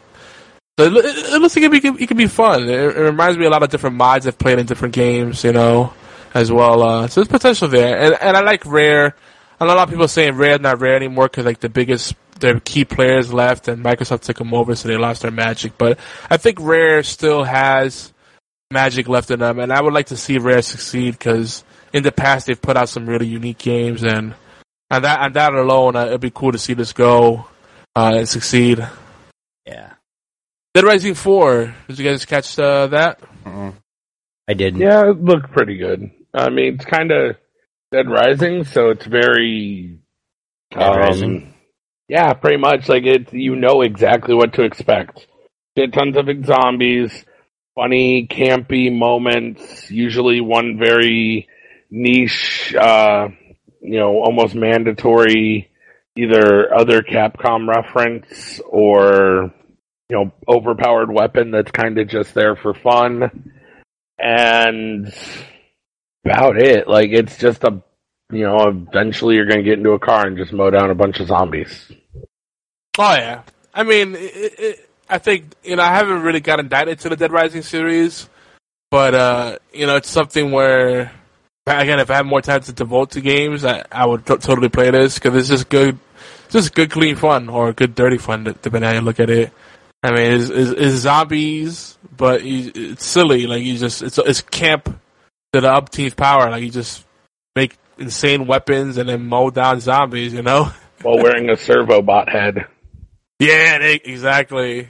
You could even, so many little Easter eggs, like, you could even be Mega Man, I think, in Dead Rising 3. If you, like, beat the game, you have to, like, hit certain conditions, you could become Mega Man and like, use your Mega Buster throughout the game in your second run. I guess little things like that are neat. And also, as much as we shit on Capcom, I'm still happy to see them making games rather than just putting out HD remasters, because I'm sick of companies doing that. Not that they're not doing that, but at least they're putting out something relatively new, fresh. So, I mean, Capcom had, I think their bigger announcement easily was RE7, though. Yeah. So, the thing about it that's tragic is that, they that came as also alongside the fact that it's going to be VR ready, right? It's going to support PlayStation 4 VR, right? And they had the demo, the kitchen demo, but that demo isn't representative of what the game is going to be like. It's just, it's supposedly, from what they said, it's going to show you what their engine is capable of doing. So everybody's like getting butthurt. They're like, this seems a lot more horror focused than Resident Evil has ever been. Like, is there going to be any actual fighting? So people didn't realize, like, if you actually looked at the button mapping, there was actually the button mappings for related to fighting. So there's going to be fighting, but the demo doesn't show that. So I don't know if it's going to be like, it almost seems like they're almost rebooting it. They said it not, but they called it Resident Evil Biohazard, like they're going back to the roots. Biohazard is what Resident Evil was called in Japan. So I'm wondering if they're trying to go more with like almost like a Silent Hill kind of flavor, like more horror than survival. Less in the action. I just want to know, will there be a VR Jill sandwich? Mm-hmm. Nice. I don't know. You like Jill Valentine?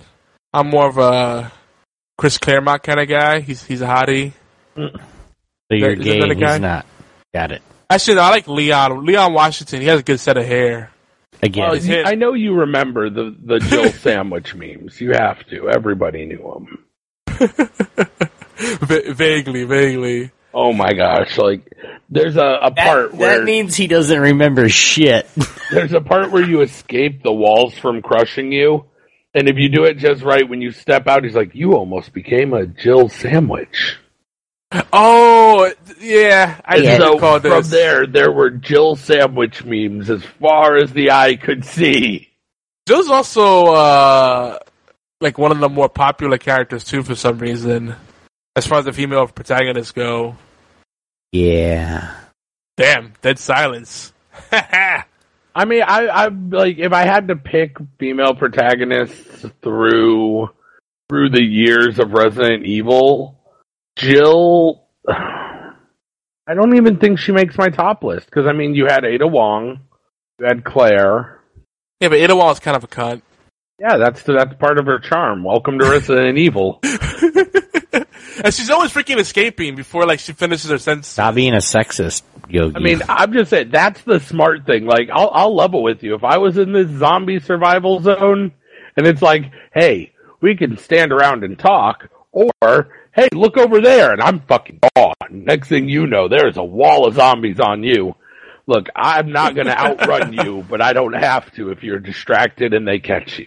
Okay. That's probably one of the few things that makes more sense in Resident Evil. But it always cracks me up. Like, you go through so much fucked up shit in Resident Evil, but then there's always characters that seem to be nonchalantly walking around like they're unaffected by everything that's going on. Like, there's a shitstorm of zombies and explosions all over the place, and somehow that tar zombie that was over there didn't get you.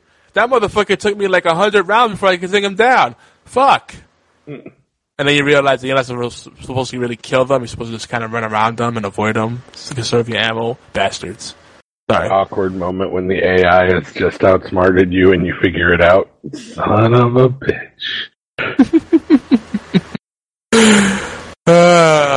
Sometimes I feel like going back to all the Resident Evils. That's an undertaking and a half. Every now and then I'll play Resident Evil 5 with my son. That's a good co-op experience. I know a lot of people hate that game, but it's fun as co-op. Don't play AI though. Terrible. I also loved Code Veronica. I really liked the Code Veronica. I played on Dreamcast. But anyway. Oh, and Zero. Zero on GameCube was cool. But there's high potential. RE7? I'm in it. I wish they showed more of the combat and what it actually is going to be rather than a tech demo.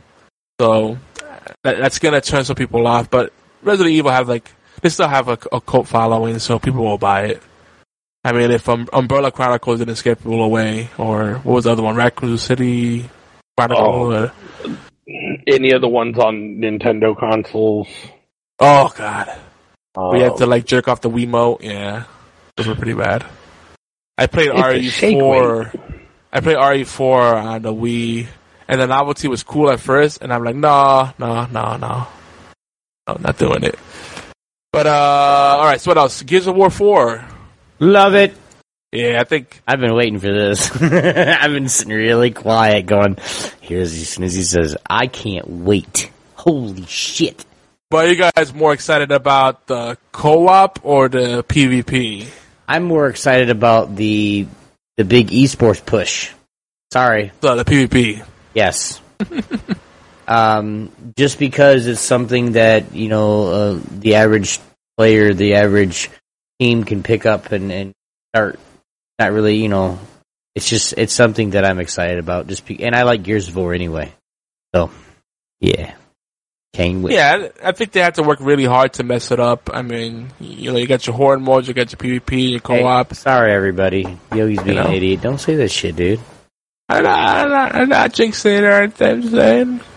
Just did. I mean, we played the beta, and they added some nice extra tweaks to the multiplayer. It's fun.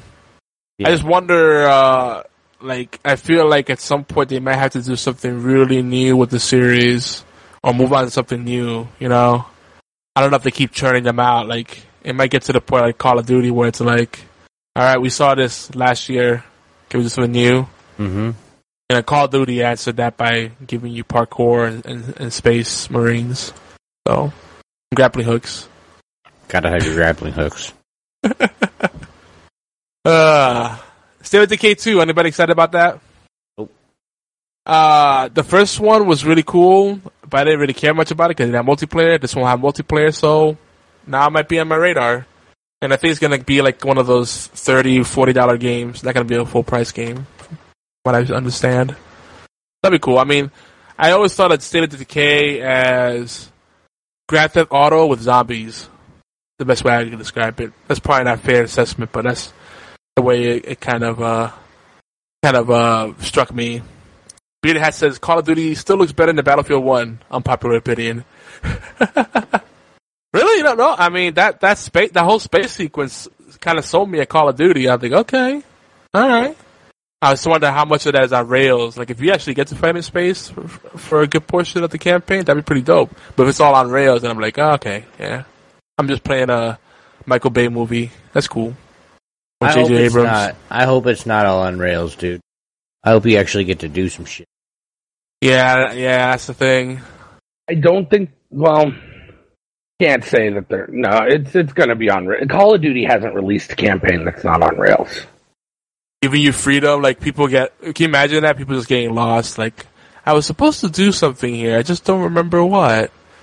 That would be a thing. That'd be the next meme. Why can't I picture myself in a frozen forest?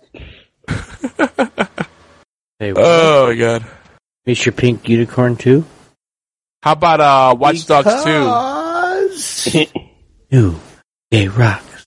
You guys are crazy. I don't know about Watch Dogs 2. Like, didn't Watch Dogs 1 fail miserably? Yeah, I'm not really excited too much about critically it did, but it sold really well, so... Yeah, but then I heard a lot of people regretted that decision. That's the thing, though. Since it sold really well, like, they're making another one, and they're making a movie.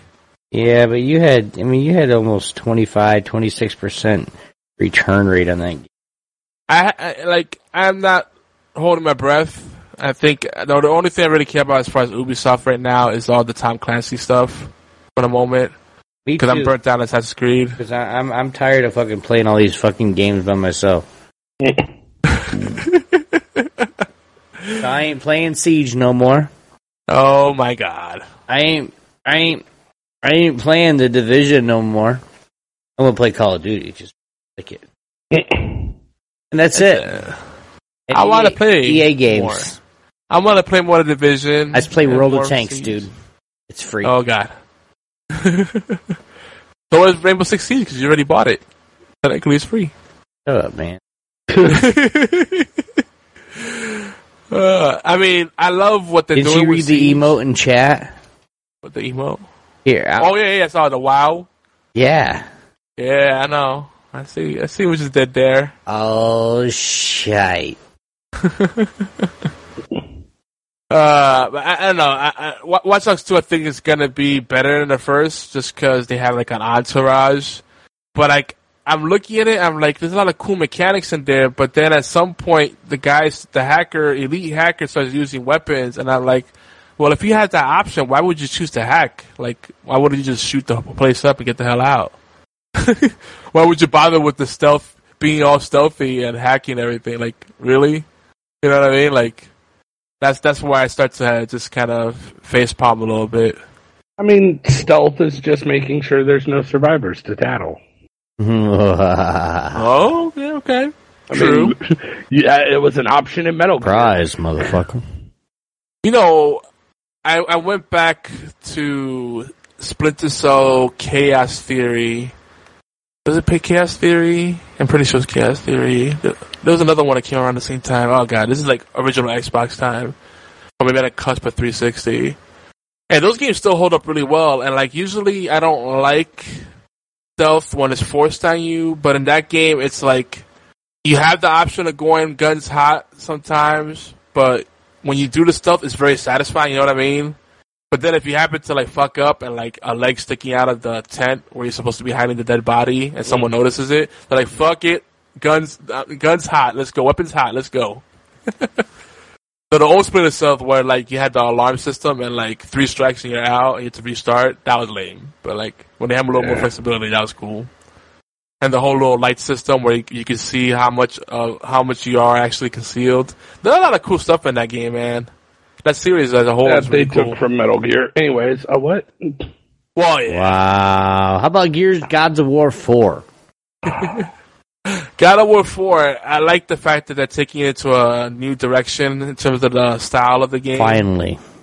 You know, it looks like they're moving away from the QTE stuff. Like, QuickTime events, I feel like that's something that should be very rarely be in a video game. Unless you're a Telltale game, and in which case you're not really a game, you're an interactive movie, and that's fine. But the God of War 4 looks cool, but it's like I felt like overall Sony's presentation was more one note. It was all about provoking feels, you know. You either wanted to get a box of tissues or slit your wrist, you know. You had a tender moment between Kratos and his son, you know, and teaching him how to kill things. Beautiful. You know, it's cool, but that's something that I'm gonna be picking up, even if I had a PS4, which I don't. But Last Guardian, bless you. Thank you. Last Guardian, though, this game has been so anticipated, and I still don't see why people are so excited about it. Am I missing something? I don't know. Did you guys see this? It piqued your interest? I don't even know what it is. It's about a boy and his giant pet. No, I ain't. Like, I saw it, and it instantly detracted me because the first thing I thought is, oh, dude, Neverending Story, the video game. Oh, that's already setting the bar too high.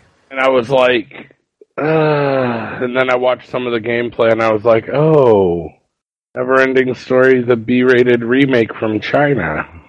Yeah, I think I'd rather watch Neverending Story 2 10 times over, back to back, than play this game, from what I saw. I mean, yeah, it didn't look great. Like, and it's weird, because that seemed like the game they were talking up, they're like, so anticipated. Everybody knows about it. Everybody's been waiting for it. And I'm like, what the fuck is this? Well, it's been in development hell for like 5 years or so, something crazy like that. I mean, when he said that, I thought he was introducing Final Fantasy. And then it was like, Final Fantasy VII Guardians, go fuck yourself. Oh, man. All that, like, Sony, I feel their problem has always been that they hype things up too much, and by the time they finally reveal the finished product, I'm already done. Like, the hype the image I built in my head is way better than what you actually showed me. I can't deal with it. Too much hype. But Detroit, Becoming Human, that looks like it could be pretty interesting. But again, it looks like it's mostly on rails, like it's very narrative driven. You get to make decisions at key junctions, and explore things, and there's a branching story. I don't know. Cool movie. I don't know if it's be fun as a video game. I mean, I don't know if you guys have played like Fahrenheit or Heavy Rain or LA Noire. I think it's up there with those kind of games. I can see that. Did it interest you at all? I take the silence as no. Nope.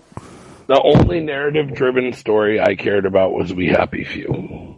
Mm-hmm. Oh yeah, we talked about that already. That was the only one I honestly felt I gave half a rat's ass about. Rat's ass, yeah. Yeah, but good callback. We're keeping the rats strong tonight. How about Vampire? Nope. This is actually I didn't even see that. They kind of sandwiched it in. It was kind of jilled in there. Anyway. You think the development team was jilted? Oh, got him! Yeah. But no, this is like one of the few games that I feel really stood out because it wasn't what you expected. This is from Don't Nod, if I'm not mistaken, the company that brought us Life is Strange. Another fine interactive movie, but it actually had gameplay, and I was like, oh, this is actually kind of interesting. it kind of made me think a little bit of classic Elder Scrolls meets Vampire the Masquerade. See, I was going to ask if it was based on Vampire the Masquerade. It's based off of Vampire World of comic. Darkness. Yeah. Oh, the comic. Okay. Yeah, if I'm not mistaken. So I don't keep up with it that closely, but that, subject matter aside, I think the gameplay looks pretty promising. Of course, it wouldn't be a Sony conference without talking about a remastered video game and their latest ports. And Crash Remastered. They apparently bring back all the Crash, maybe not all of them, 3 or 4 of the Crash games in wonderful HD glory. Yeah. And they kind of overstated this as if this was a big deal. Like, is this supposed to be a big deal? I don't mind that. I think it's cool to see Crash Bandicoot come back. What pissed me off is they're like, everybody, we are remastering Crash Bandicoot HD, but here's what he's going to look in Skylanders. Enjoy that. And I was snap. I don't give a shit about what he's going to look like in Skylanders. I care about, let's see, what could I care about? Oh yeah, the game you just talked about. Go into the game you talk. I don't want to know about this other game that, you got Skylanders. Awesome. Good for you, Skylanders. Now show me the HD remix and make it look good. Yeah. And it's cool that they're doing the deal with Activision and putting in Skylanders and everything, but I feel like Crash was a very deliberate, product of its time, a response to Mario and Sonic, and I feel like it doesn't really have a place now. Like, outside of the few people that actually grew up with Sony systems and have that nostalgia, I don't see where it's relevant. I don't know. Yeah. I don't feel like there's this big, cause they talked about it this is a huge deal, but it's no, this is what you guys have done. The whole PS4 has been all PlayStation 3 and older ports, if you really look at it. I mean, one of the biggest games, one of the big games to come out first on PS4 was Last of Us Remastered. So it's really? This year's hit game is last year's hit game. Woo! But, anyway. So that's that.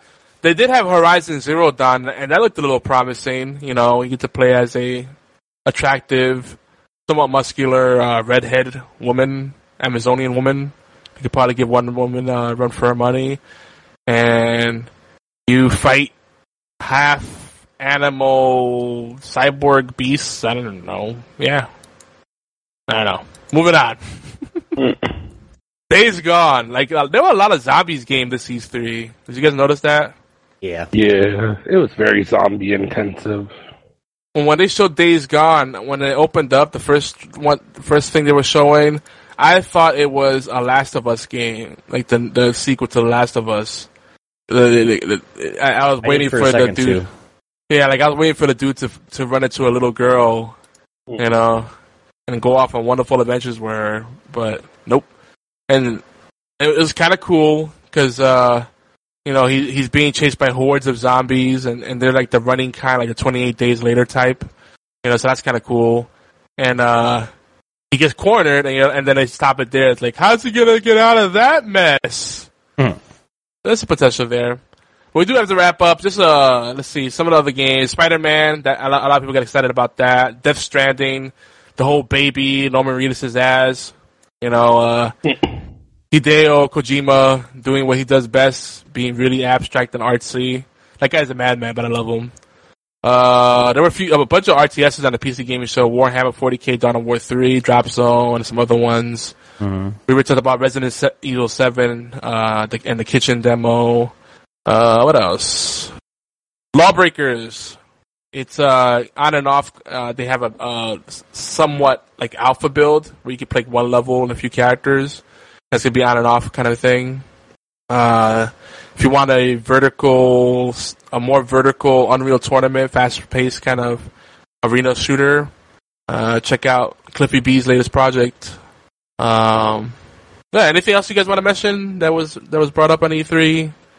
Overall thoughts? It was good from what I've seen of it. I mean, I didn't watch every single part of it, but from what I've seen of it, it was really good. There's some really good games that are coming out here this year, early next year that I really want to play. So I'm happy with it. I think for me personally, I loved Bethesda, Microsoft, the PC Gaming Show in no particular order, and I would say Nintendo Treehouse was the worst. Maybe Ubisoft close. It's a close tie. Sony, I give them credit, even though I don't like Sony. What Sony offers is not for me. I give them credit that they didn't have a lot of suits talking this year. It was just all about the gameplay video and trailers, so that was cool. Right. I don't like the presenters at all. I want to punch all of them. Especially Sean Layden. Fatal, what about your last words on E3? I actually hate to say I felt really disappointed with E3 this year. I mean, always, E3 is that big show, and we've come to expect so much from it. In the past few years, we've gotten so many huge announcements. There was so much potential going into this one, and I just feel like it was kind of underwhelming. I felt like it sort of disappointed. Yeah. I mean, I came into it with low expectations because I had a feeling a lot of it was going to be focused on VR, which I'm not excited about. But I'm excited for the direction of things, especially with the consoles becoming more social, more PC-like, but with still the benefits of console gaming. Right. So there's a lot of potential in the years to come. I'm excited. I think the future looks bright. It's a pivotal year. Can't wait too. Guys, if you guys have anything... Sorry, I got heartburn like a bitch. Guys, if you guys have anything that you guys do want to say on any of the topics that we talked about tonight, E3, or just talking shit, give us a call or text 646-801-2149, and we'll respond next show. Guys, remember that you guys can listen to or download HorsePLAY Live at a whole bunch of different places, including allgames.com, Google Play, Music, iTunes, Player, FM, Stitcher, and TuneIn Radio. So go to any one of those, you can get the podcast. Thanks for everybody that's been helping us out. Really appreciate you guys giving us the good nod and giving us some big shout outs and stuff. I really appreciate to you. If you guys want to watch the non-existent, well, not say non-existent, but if you guys do want to watch the YouTube video, we do have the youtube.com/Geeky Antics and a highlight right here on Twitch. So don't forget, guys, we love you long time. Yogi wants to pee touch everybody. He told me himself. Yes. Fail, any last words? Stromboli. Yogi? Stromboli? Is that what you said? Yes. What? Think about it. Oh my god. Yeah, I did think about it. You're a dick. Anything from you, Yogi? No. Did I mention the farewell stream? I'll be doing a farewell stream this weekend to say farewell to Scrolls. Last days of Scrolls, at least officially. And it'll probably be my last time streaming for a while outside of the podcast stuff. Gotta get focused. Man, I'm so sorry, bro. Yeah, you don't care. It's alright. I do. I care a lot. But if you guys are listening to us on allgames.com, today Pixel Live Power Ranking Show is followed up by the next Knuckleballer Radio. It's new time at Thursday, 9 p.m. Eastern Time. Be sure to hang out with the chat by clicking the live or chat button. And if we're not there, say hello to whoever's streaming. Be sure to hang out in the chat room. Just chill out. So, love you guys. You guys can listen to the B-Team podcast on Tuesday at 9 p.m. on All Games Radio Network. We'll see you guys next week. It's all fucked up. Peace, guys. Later, taters.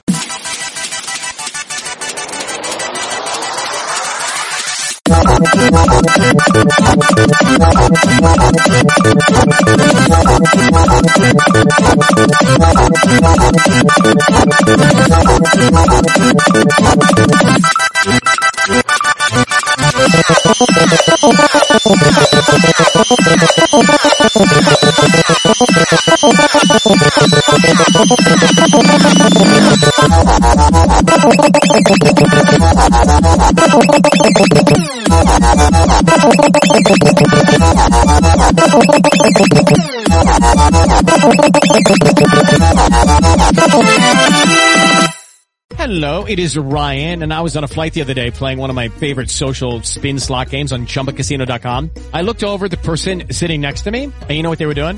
They were also playing Chumba Casino. Coincidence? I think not. Everybody's loving having fun with it. Chumba Casino is home to hundreds of casino-style games that you can play for free anytime, anywhere, even at 30,000 feet. So sign up now at ChumbaCasino.com to claim your free welcome bonus. That's ChumbaCasino.com and live the Chumba life. No purchase necessary. VGW. Void where prohibited by law. See terms and conditions. 18+.